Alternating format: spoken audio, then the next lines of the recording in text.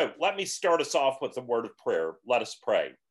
Dear Lord, Heavenly Father, we give you thanks for this night. We thank you for this book and the opportunity to be able to study it together. Lord, we thank you for having inspired C.S. Lewis to give these talks and to write this book. Lord, we pray that this book would be a gateway into the truth of your holy word and how you call for your people to live. Lord, we pray that you would bless our time tonight with your presence, that you would strengthen us to love you with our heart, soul, mind, and strength. For we pray this in Jesus' name. Amen. So we are going to start, as always, with our scripture verse from 2 Peter. Again, I commend this one to you if you want something to memorize for Lent. This is a great one to do. So let's say this together. May grace and peace be multiplied to you in the knowledge of God and of Jesus our Lord. His divine power has granted to us all things that pertain to life and godliness through the knowledge of him who called us to his own glory and excellence, by which he has granted to us his precious and very great promises, so that through them you may become partakers of the divine nature, having escaped from the corruption that is in the world because of sinful desire. And there's so many things about this that are great, but I just have been thinking today about that word partakers. Being a partaker means that you are entitled to a part of something. And it is amazing to think that we become partakers of the divine nature. And this is what Lewis was talking about in the recent chapters where he talked about the Christ life within us. And that is something that is an amazing and beautiful privilege of being a Christian. So I wanted to say a word of welcome to anyone who's new. We continue to get new folks every week, which is great. And I could probably have those of you in the class do a chorus about how this next part goes. But if you're joining us and you're new, I just want to welcome you and say you are welcome to be here on your own terms, which is what we call being on the beach. You don't really read anything. You probably don't even read the book that we're studying. But that's okay. We are delighted to have you at whatever level you would like to be here. You can snorkel, which means you go deep on those parts that you find more interesting or intriguing, or you can scuba dive, where you go down the rabbit hole with me when I find something that, as my nerd side comes out, I just can't resist sharing with you. There's going to be a great article for scuba divers that will come in the email next week. And if you are new, speaking of the email, please do Google St. Philip's Church Charleston, and we will add you to our email list if you will send me an email. And that will get you the summary and some links to articles and other resources. So I want to just also say a word for anyone who's new and getting ready to try to start reading Mere Christianity, especially since we're on book 3 right now and you might be tempted to read all of it at once. Please don't do that. I had coffee with yet another person this week who was a newcomer to St. Philip's who was talking about Mere Christianity. And she was saying that the first time she read it, she just felt like she ought to read it because so many Christians told her it was so great. And she tried reading it and she got about halfway through and just threw it in the trash can because she was so frustrated. She didn't like it at all. And that is not unlike my own first experience with this book, which is funny to think about since I love it so much now. But this book, since it was originally given as broadcast talks, each chapter is a unit that's designed to be thought about and chewed on before you go to the next one. So I encourage you, if you're reading the book, to read it out loud, read it one chapter at a time.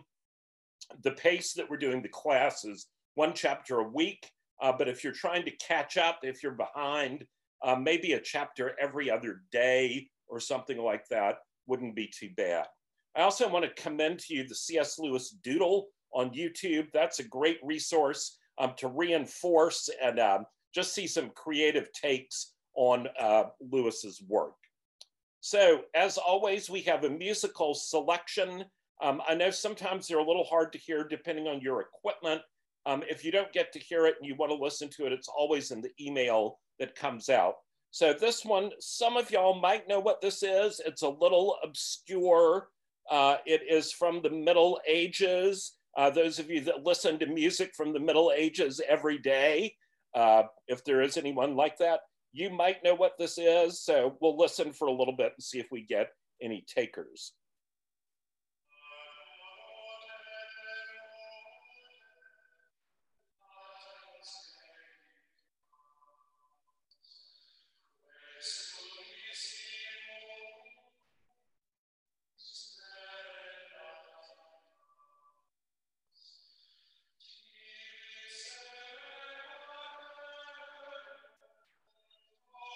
If you think you know, you can send me a chat.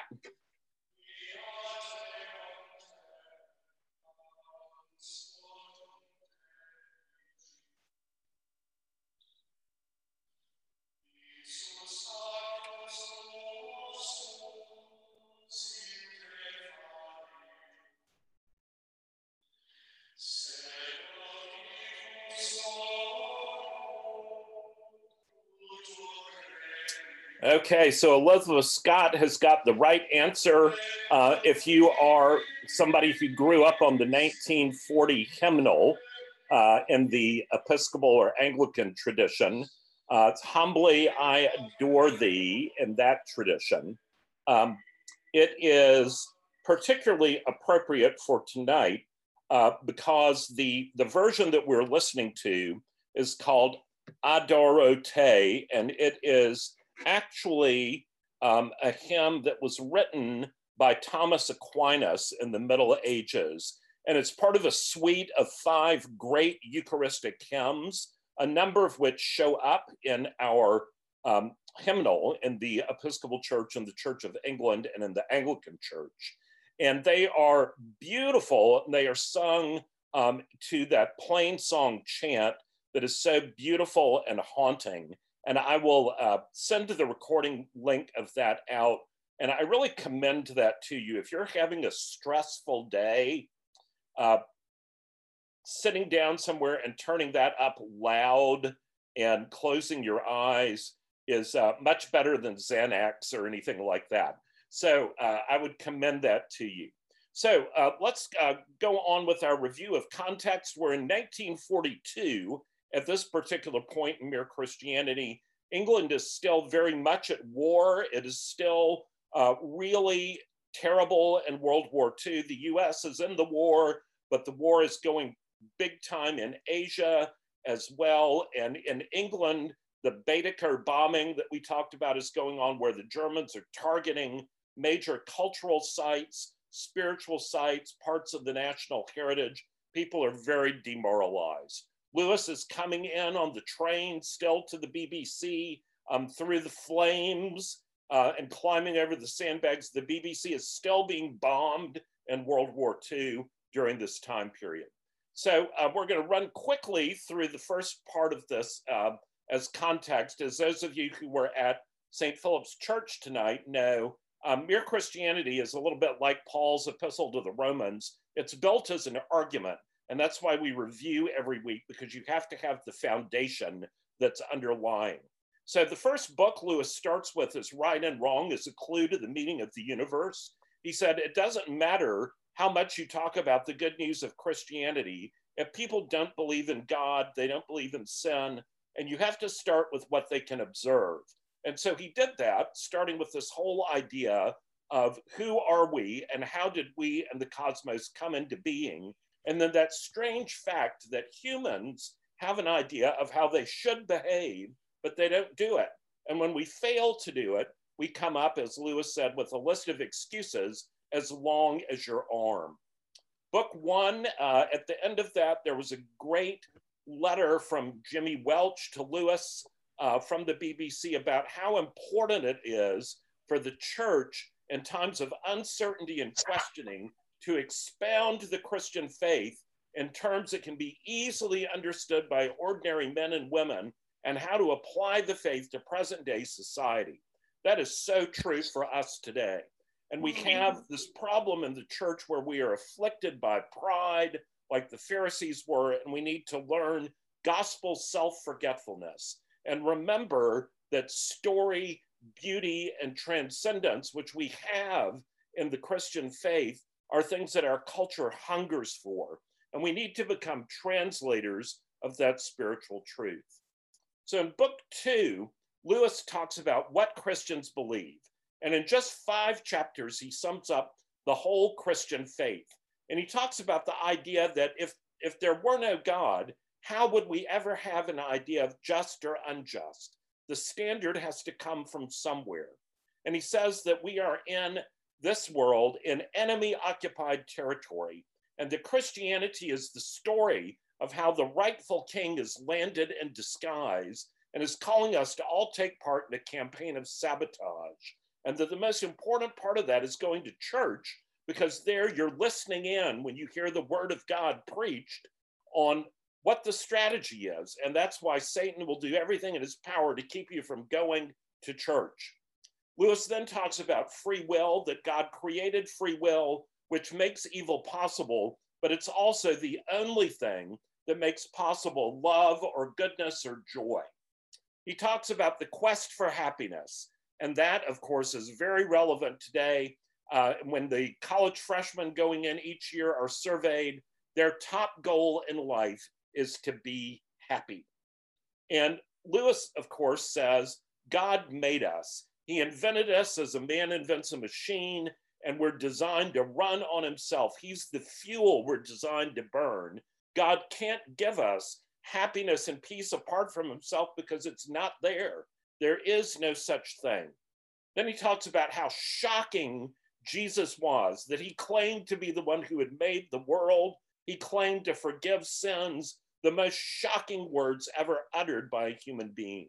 And then we get Lewis's trilemma, where he says a man who was merely a man and said the sort of things Jesus said would not be a great moral teacher.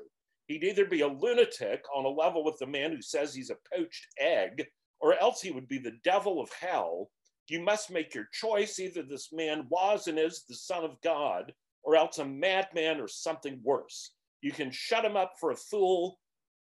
You can yell at him, spit at him, and kill him as a demon, or you can fall at his feet and call him Lord and God. And Lewis talks then next about how, although Jesus says he's come to preach and to teach, that it becomes very clear when you read the Gospels that the bulk of the time of the Gospels is given over to Christ's suffering and death. And the reason for that is that Christians believe Christ's death, his shed blood, has put us right with God and given us a fresh start. This is what Christians call the atonement. And he then goes on to talk about that Christ life. He says, this is not just trying to be good. Some people think Christianity is just trying to be good, and that if you're good enough, God lets you into heaven. But that is not the gospel at all.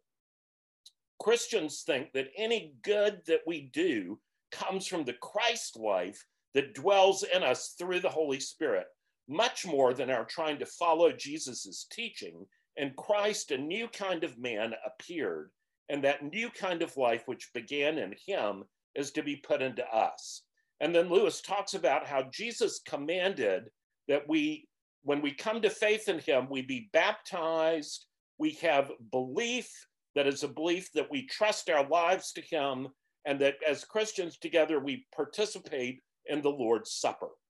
So one of the things about book 2 is it's a beautiful illustration of that great truth from the book of Philippians. Therefore, my beloved, as you have always obeyed, so now not only as in my presence, but much more in my absence, work out your own salvation with fear and trembling, for it is God who works in you, both to will and to work for his good pleasure.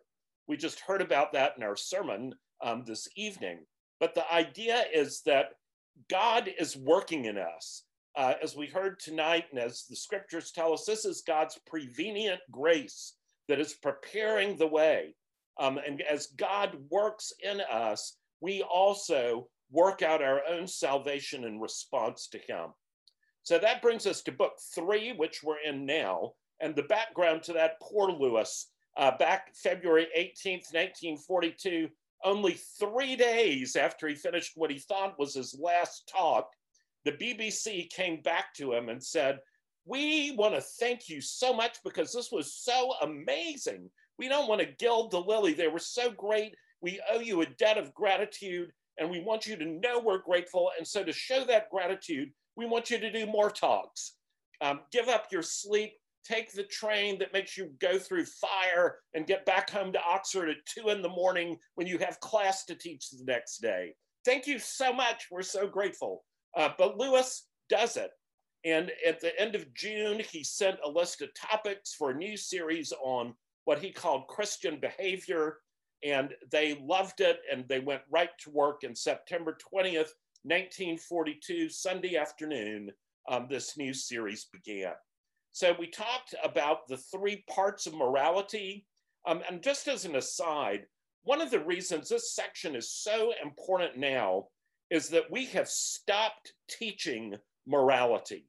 As a culture in the West, we have stopped teaching morality and have said that it really is up to the individual, that there's no such thing as right or wrong.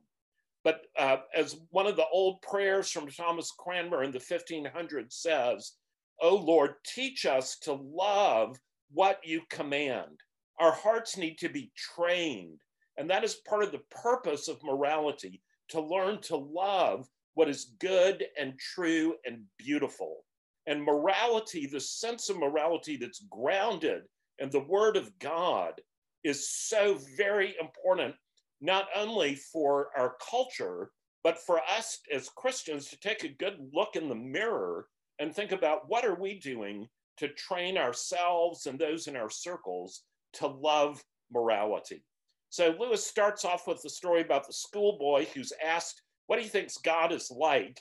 And the schoolboy says, God is that sort of person who's always snooping around to see if anyone's enjoying himself and then trying to stop it. Well, that's exactly what our culture thinks God is all about. And that's why in Screwtape, there's that beautiful admission from Screwtape writing to Wormwood, saying that God is the one who is the author of all pleasures. And he even says, at his right hand are pleasures forevermore. Blech!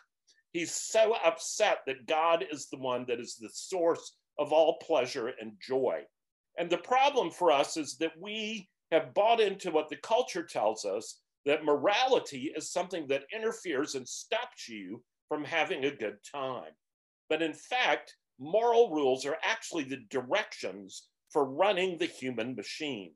They stop a breakdown or a strain or a friction in the running of that machine. And it is often interfering with our natural inclinations, because if we followed our natural inclinations, it would not be good for us. Anybody that lives by Krispy Kreme donuts and sees the hot now sign has a natural inclination where probably your body even salivates just when you see that sign. And if you just went there every single time the hot now sign was on and ate a dozen donuts, that might be fun for a little while, but it wouldn't end well. Morality teaches us that that's not really a good plan. So we are being taught to do what the right thing is, even though we don't always like that. But eventually we begin to learn that there is truth behind the morality, and it makes for a better and more beautiful life. So Lewis then goes to talk about 3 ways of going wrong. And this is so important in our culture right now. And he says the first way of going wrong has to do with human individuals that collide with each other or do one another harm in some way. The second level is the one where something goes wrong inside the individual. And this is a radical concept today, where people say, well, nothing is wrong. Anything any individual wants, if it's not hurting anyone else, it's no one else's business. That is not the biblical view. The biblical view is that we're made in God's image and we're made to love God and to behave in certain ways that lead to life. And then the third thing is the whole idea of what is the destination and purpose of life. And Lewis uses this great analogy of a fleet of ships sailing in formation, and how beautiful that is when they're all in formation. But when they're sailing in formation, they can't collide with each other. They've got to be very careful to keep their speed going, to keep their direction true. And they also, each ship has to be in good operating order. If one of the ships has a rudder that's broken, they are not going to be able to stay in formation, and they will have a collision. So Lewis sums this up as fair play and harmony between individuals, tidying up or harmonizing the things inside each individual, and then the general purpose of human life as a whole, what man is made for. And he says that the whole problem that we have in our culture, which he was very prescient in envisioning this back in the 1940s, is he says all that thinking about making society better, about improving things, building a better world, all of that, he says will be mere moonshine unless we realize that nothing but the courage and unselfishness of individuals are going to make any system work properly. It's easy enough to remove the particular kinds of graft and bullying that go on, but as long as men are twisters or bullies, they will find some new way of carrying on the old game under the new system. You cannot make men good by law, and without good men, you cannot have a good society. Now, that doesn't mean you shouldn't try to make laws that will help things along the way, but the key to it is individuals and individual hearts. And we see that in Jesus's own priorities, that he did not try to reform the Roman Empire or enact legislation in the province of Judea. He focused on converting individuals and drawing them to the kingdom of God. So Lewis also says that individual morality and beliefs about the universe are directly connected. This is why it's so important to understand the worldview that people are coming from. Because if people are coming from a worldview that says that a thing can't be wrong unless it hurts some other human being, and he thinks what he does with his own ship is simply his own business, that is going to be very different than someone who believes that his ship is owned by someone else. And this is Lewis's way of saying, do you believe that you belong to God, that you were made by God, that God is the one that sustains the very breath in your life? And as a follower of God, he has claims upon you, and that every person is made in the image of God. And so if you believe that, you want to find out what God's will for you is. But if you believe there is no God, and you believe that this life is all there is, then it doesn't really matter. And as Lewis says, this makes a huge difference when you are looking at civilization and government.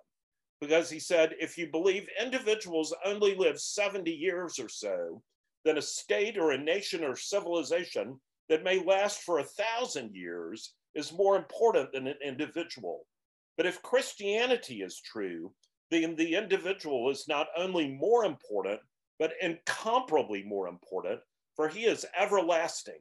And the life of a state or a civilization compared with his is only a moment.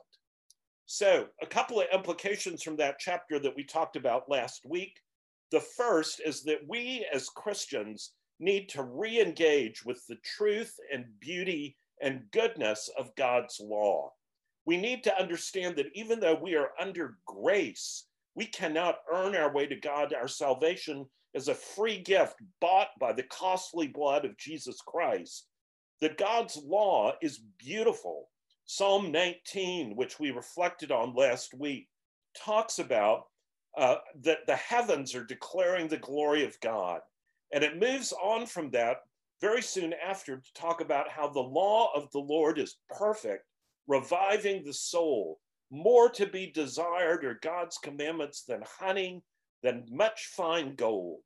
And we need to recover that love of the law of God because it describes the way that the human machine is designed to run.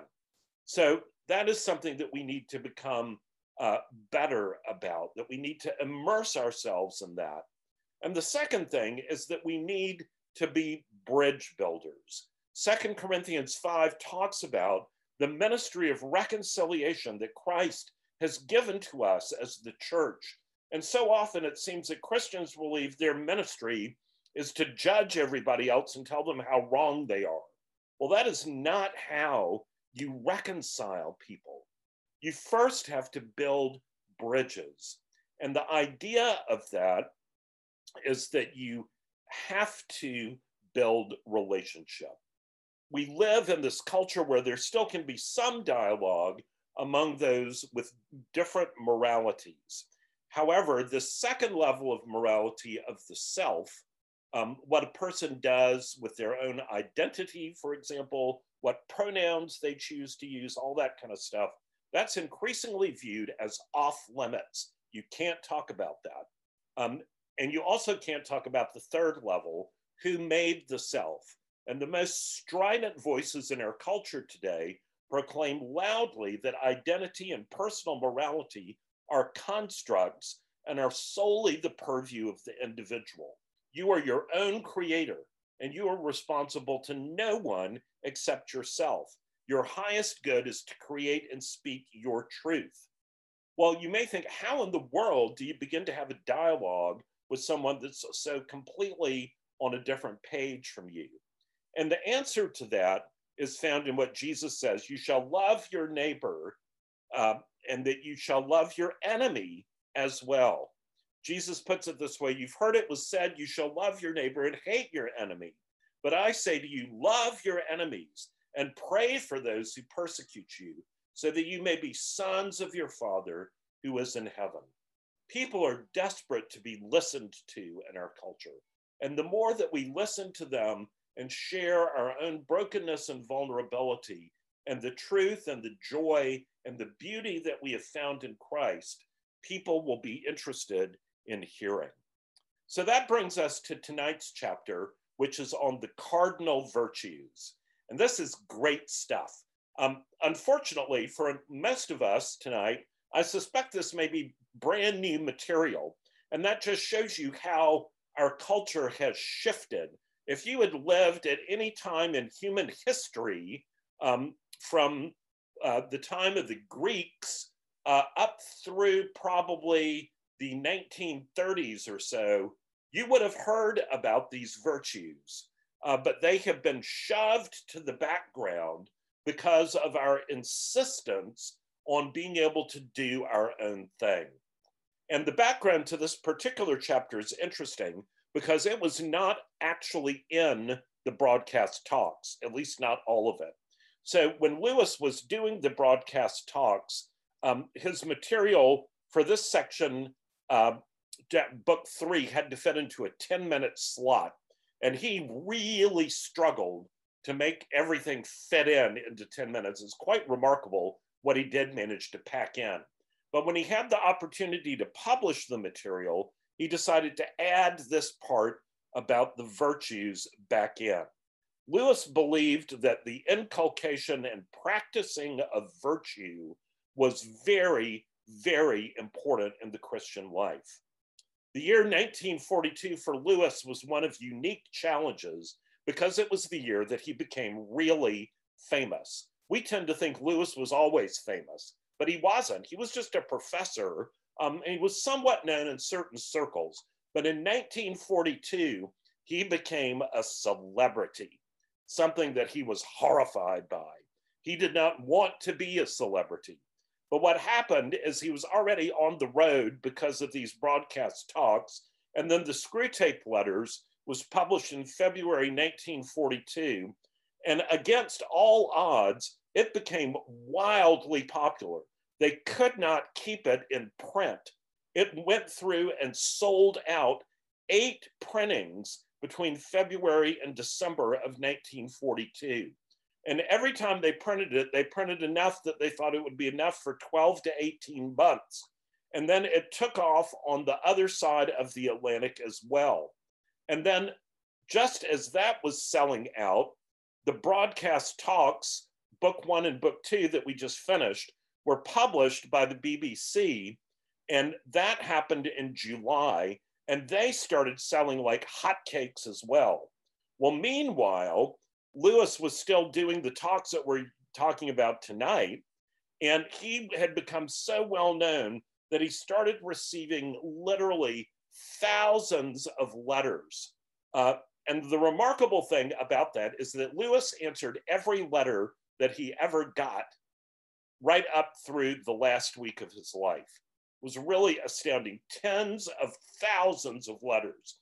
And just as an aside, one of the best things that I've read that I put off reading far too late is Lewis's collected letters.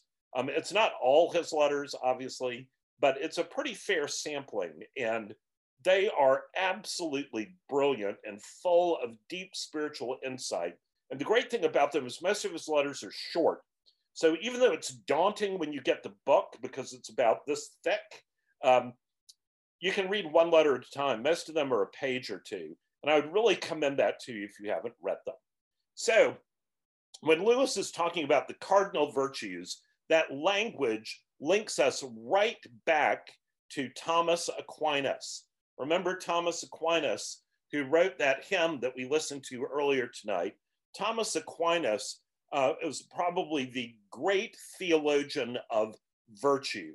And what he did was to research all of what the scripture taught about virtue, and then to class these virtues taught all through the Old Testament, the book of Proverbs, the Psalms, and the New Testament into 7 virtues.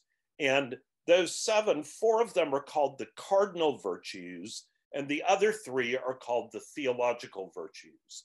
Now, cardinal doesn't have anything to do with cardinals in the Catholic Church, nor does it have anything to do with those beautiful red birds or sports teams in St. Louis or anything else.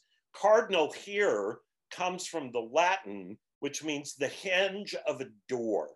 And the reason that that is such an appropriate word is that these virtues are seen as the hinges that hold the door onto a beautiful, true, and good life, a life shining in the light of Jesus Christ. So the theological virtues, faith, hope, and love, which that might sound familiar from the end of 1 Corinthians 13, those are the theological virtues. Those are the ones that are held by Christians.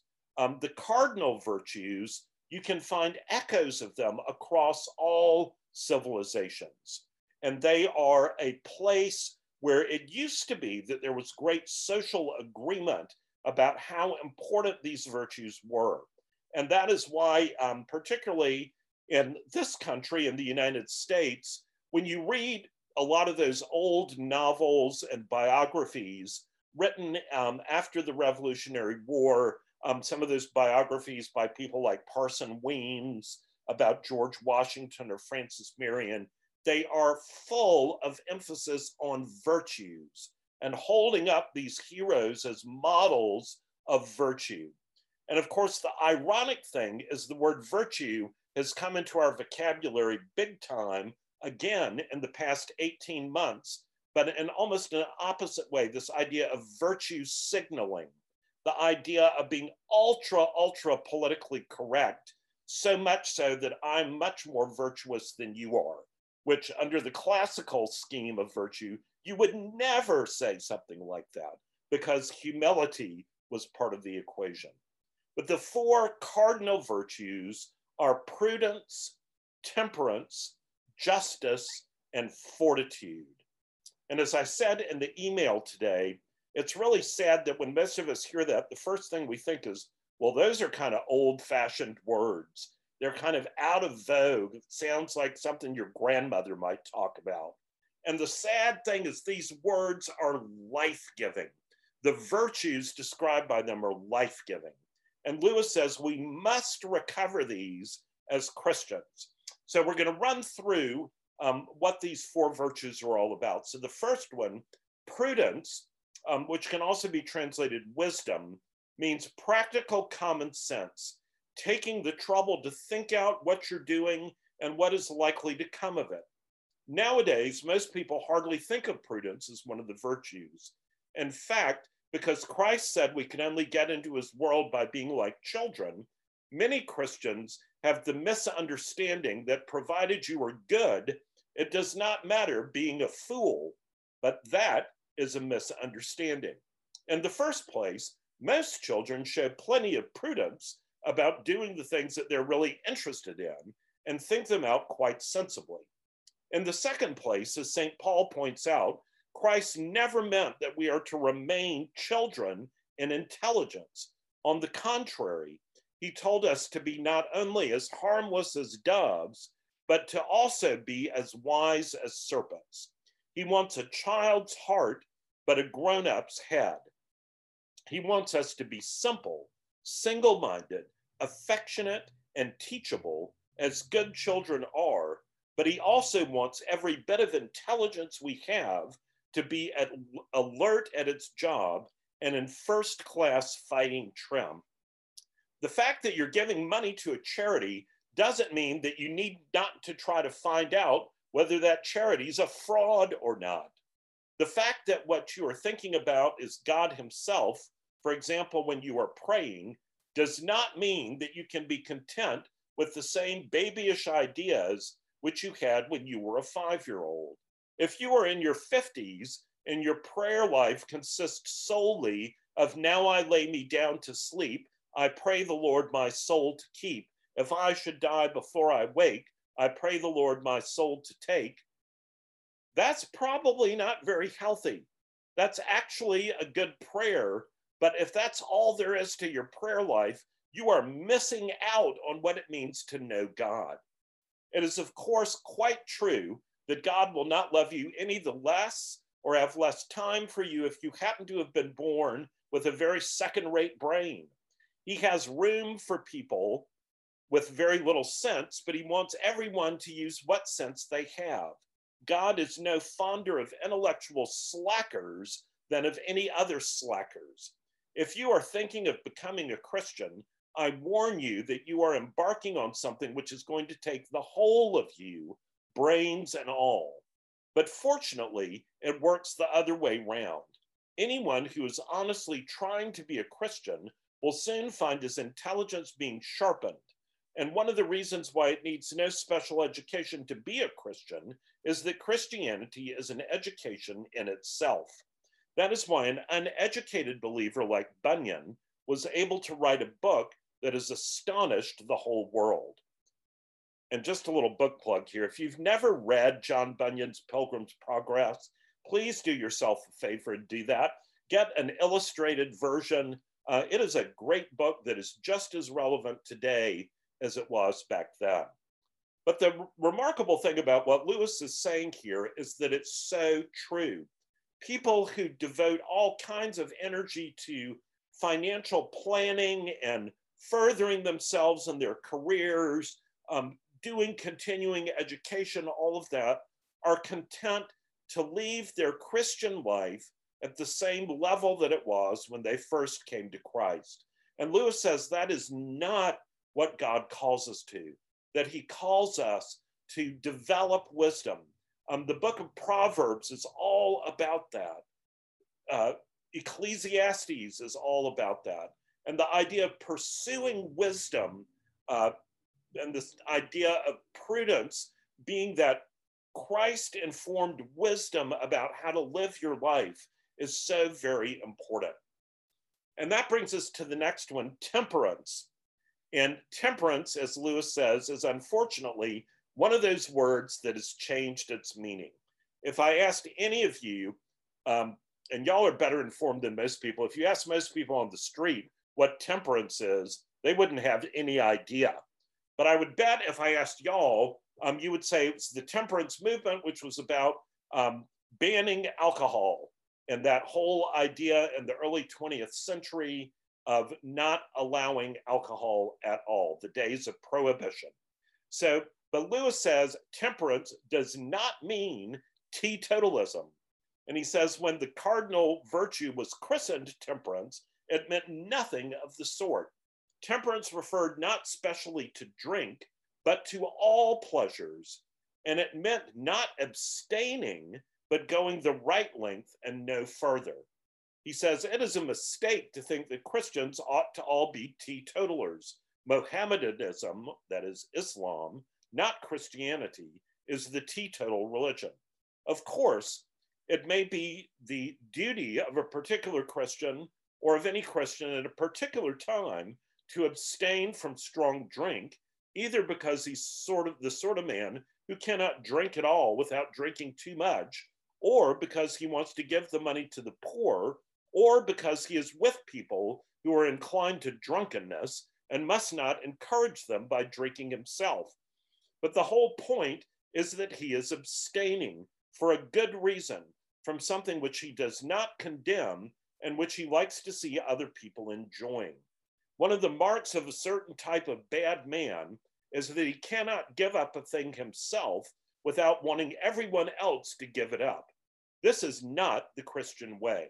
An individual Christian may see fit to give up all sorts of things for special reasons, marriage or meat or beer or the cinema, but the moment he starts saying the things are bad in themselves or looking down his nose at other people who do use them, he's taken the wrong turning. And we have really gotten in a state of confusion about this virtue of temperance.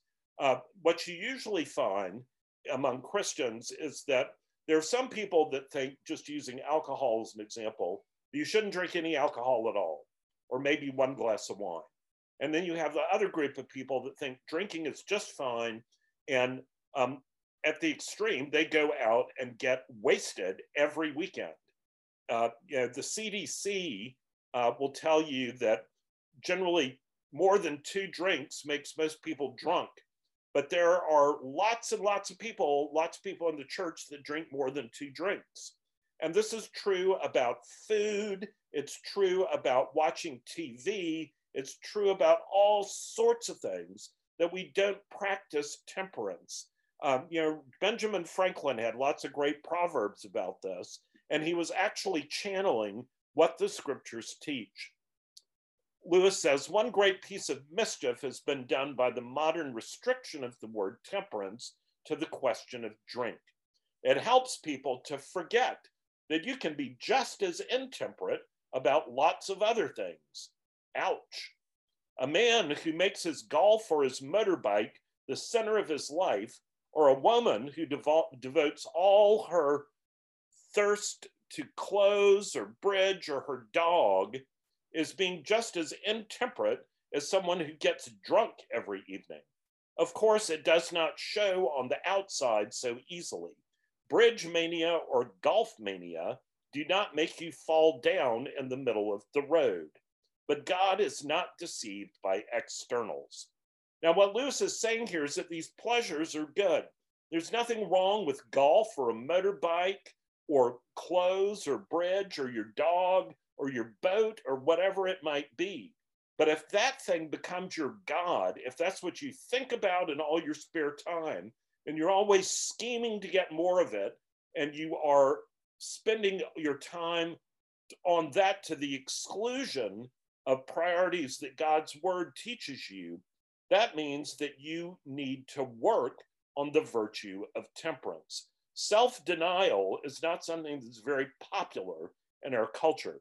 And in the church, we've gotten so confused about this because we've thrown out the baby with the bathwater. We tend to think that practicing virtue means trying to earn our salvation. And nothing could be further from the truth or from what Lewis is trying to say here. It is not trying to earn our salvation. It's trying to be in partnership with the Holy Spirit to lead a life that's pleasing to God, that has the fragrance of Christ and the fruit of the Spirit, so that other people will be drawn to it. The next virtue is justice. And Lewis will have more to say about this in some future chapters. But for now, he says justice means much more than the sort of thing that goes on in law courts. It is the old idea of what everything that we would call fairness these days. It includes honesty, give and take, truthfulness, keeping promises, and all that side of life.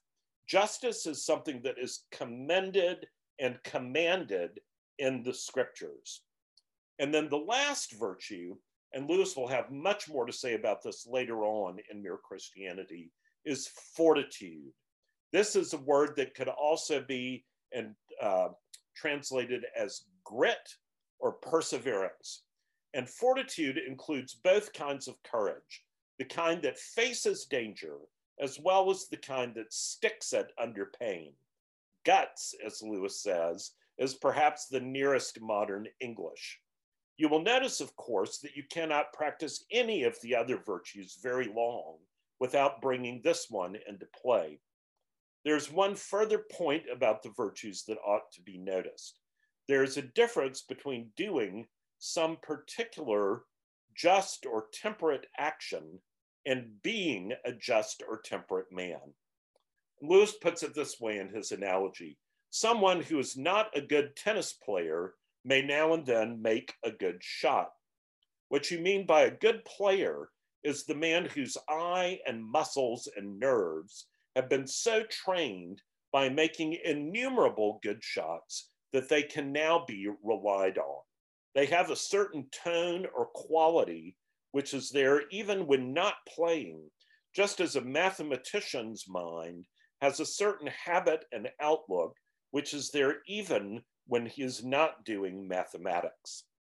And this is something, if you have ever been to a tennis tournament or golf tournament or anything like that, you can see that the way that the professionals look when they're playing is really different than the way you look when you're playing that sport.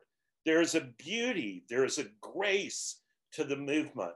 And the remarkable thing is it doesn't always seem like that they are that much more incredibly muscular or anything like that, but that they just have this form that is so beautiful to watch.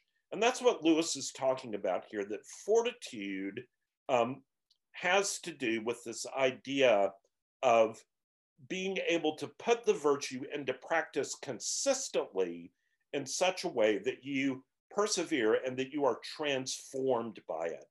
That as you practice day after day after day after day, your heart and your mind are more and more formed in this virtue. He says, in the same way, a man who perseveres in doing just actions gets in the end a certain quality of character. Now, it is that quality rather than the particular actions which we mean when we say virtue. This distinction is important for the following reason. If we thought only of the particular action, we might encourage three wrong ideas. So the first wrong idea, we might think that provided you did the right thing, it did not matter how or why you did it, whether you did it willingly or unwillingly, sulkily or cheerfully, through fear of public opinion or for its own sake. But the truth is that right actions done for the wrong reason do not help to build the internal quality of character. Now, any of you who have been around small children who have parents who are trying to teach them right from wrong have no doubt been around the parent who says, "Tell your brother you're sorry." And what you usually get in response to that is, "Sorry." You don't get, "I'm so sorry. Will you please forgive me? I was wrong to do that. I understand why that was offensive to you. I will try to do better next time. Please forgive me." Well, those two things are very different. Those are two very different responses. They both are perhaps the right thing to do. Saying sorry is certainly the right thing to do, but the attitude of the heart is what matters. And this is what Lewis is getting at, that doing the right thing without having the right attitude behind it can't really constitute virtuous character. He says this quality, character, is what really matters. If the bad tennis player hits very hard, but not because he sees a hard stroke as required, but because he has lost his temper. That stroke might possibly by luck help him to win that particular game, but it will not be helping him to become a reliable player. So the second thing that can go wrong is we might think that God wanted simply obedience to a set of rules, whereas he really wants people of a particular sort. And this reminds me of one of the parts of our Anglican liturgy that I love so much, where we have in the prayer book a quotation from Jesus that's part of the liturgy, where he says in what we call the summary of the law in the prayer book, "You shall love the Lord your God with all of your heart, soul, mind, and strength, and you shall love your neighbor as yourself. On these two commandments hang all the law and the prophets." And what Jesus is saying there is that it's not just obedience to a set of rules, that the rules are all about helping us to love God with our heart, soul, mind, and strength, and to love our neighbors as ourselves. And he says the third mistake that we might make is we might think that the virtues were necessary only for this present life, that in the other world, that is in heaven, you could stop being just because there's nothing to quarrel about, and stop being brave because there is no danger. Now, it's quite true that there will probably be no occasion for just or courageous acts in the next world, but there will be every occasion for being the sort of people that we can become only as the result of doing such acts here. And this is very much in line with what Jesus says in Matthew in the Sermon on the Mount, where he says, "Beware of practicing your piety before men." And then he says that you should do your good works so that your Father in heaven, who sees your good works, will reward you. And there's a lot of what some of us find to be kind of embarrassing language in the New Testament about rewards. But it's the idea that the more that you are trying to follow Christ in this life, the more that you are submitted to the Holy Spirit, in some way that translates into rewards in heaven. And we don't know what that is, what that looks like, but we do know that it's something to be desired. And Lewis concludes by saying the point is not that God will refuse you admission to his eternal world if you have not developed certain qualities of character. The point is that if people have not got at least the beginnings of those qualities inside them, then no possible external conditions could make a heaven for them. That is, they cannot make them happy with the deep, strong, unshakable kind of happiness God intends for us. God will transform us by putting that Christ life into us. And when we come into his kingdom, there will be no more sighing or sorrow or tears, but all of those, that foundation of the Christ life that has been at work in us, that fruit of the Spirit taking root in our lives, will make a difference in the next world. So there are several implications from this. One of these comes from later on in the book in chapter 21. And Lewis says this: "The main thing we learn from a serious attempt to practice the Christian virtues is that we fail." Can I get an amen to that? When we try to practice the Christian virtues, we fail. If there was any idea that God had set us a sort of exam and that we might get good marks by deserving them from how we had acted, that has to be wiped out. It's like that old story that some of y'all have heard me use before. If you imagine that you got the top swimmers from every country in the world who had gotten Olympic gold medals and brought them all to the Hotel del Coronado in San Diego, California, and put them on the beach next to where the Navy SEALs train.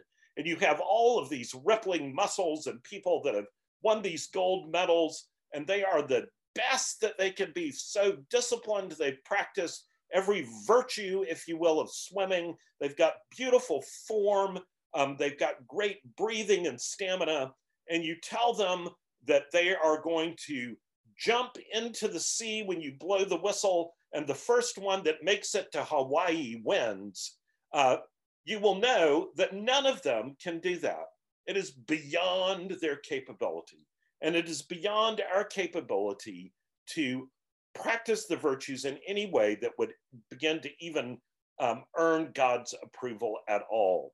But that doesn't mean that we shouldn't try.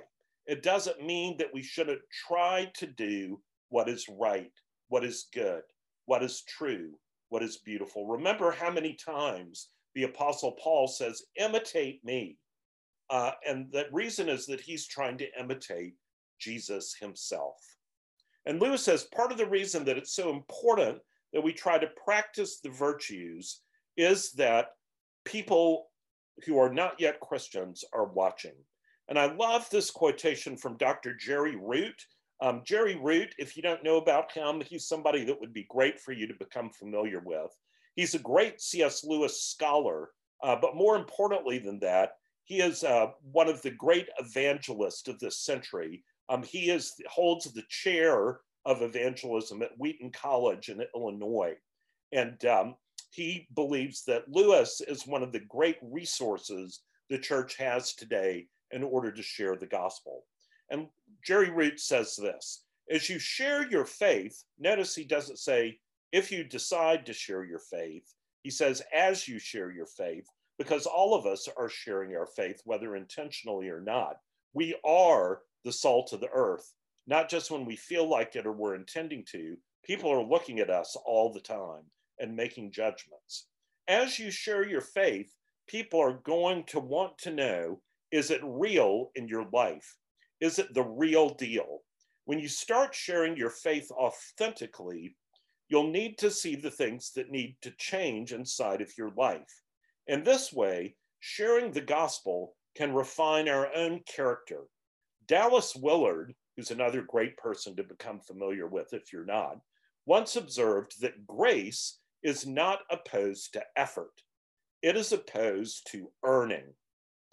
That is something we really need to get a hold of. Grace is not opposed to effort. It is opposed to earning. This is so important. It's not opposed to effort, but it is opposed to earning. We should be seeking to grow in Christ. We should not be inert in our Christian lives. After presenting the gospel in Mere Christianity, Lewis directs his readers' attention to spiritual formation, to the development of character. So I would suggest to you all that this is an area that we need to all look in the mirror and think seriously about. Christian character is something that is vitally important. Integrity and virtue are things that are vitally important. And we need to come to love those things because God loves those things and he talks about them in his word. And if your heart is cold toward this, I would suggest that you might make it part of your prayer life to ask that God would give you a heart for developing these virtues, for seeking to be pleasing to him. We talked a little bit, I think I mentioned last week, Chuck Colson's book, Loving God, which I know some of you are studying, and it relates a little bit to this, and I would commend that to you. Well, we are out of time, so let's conclude by saying together this great passage from the end of the book. Give up yourself, and you will find your real self. Lose your life, and you will save it. Submit to death, death of your ambitions and favorite wishes every day, and death of your whole body in the end. And you will submit with every fiber of your being, and you will find eternal life. Keep back nothing. Nothing that you have not given away will ever be really yours. Nothing in you that has not died will ever be raised from the dead. Look for yourself, and you will find in the long run only hatred, loneliness, despair, rage, ruin, and decay. But look for Christ, and you will find him, and with him, everything else thrown in. Let us pray. Father, we thank you so much for the witness of this book. Lord, we thank you for the beauty of your word and of your law. We thank you for the beauty of the virtues that come as we seek to follow Christ, and the Holy Spirit brings in us the fruit of the Spirit. Lord, we pray that you would help us to be people whose lives model and reflect these virtues, that people would be drawn to the light that is within us because of the fact that you dwell there in our hearts. We thank you for this time, and we pray all these things in Jesus' name. Amen.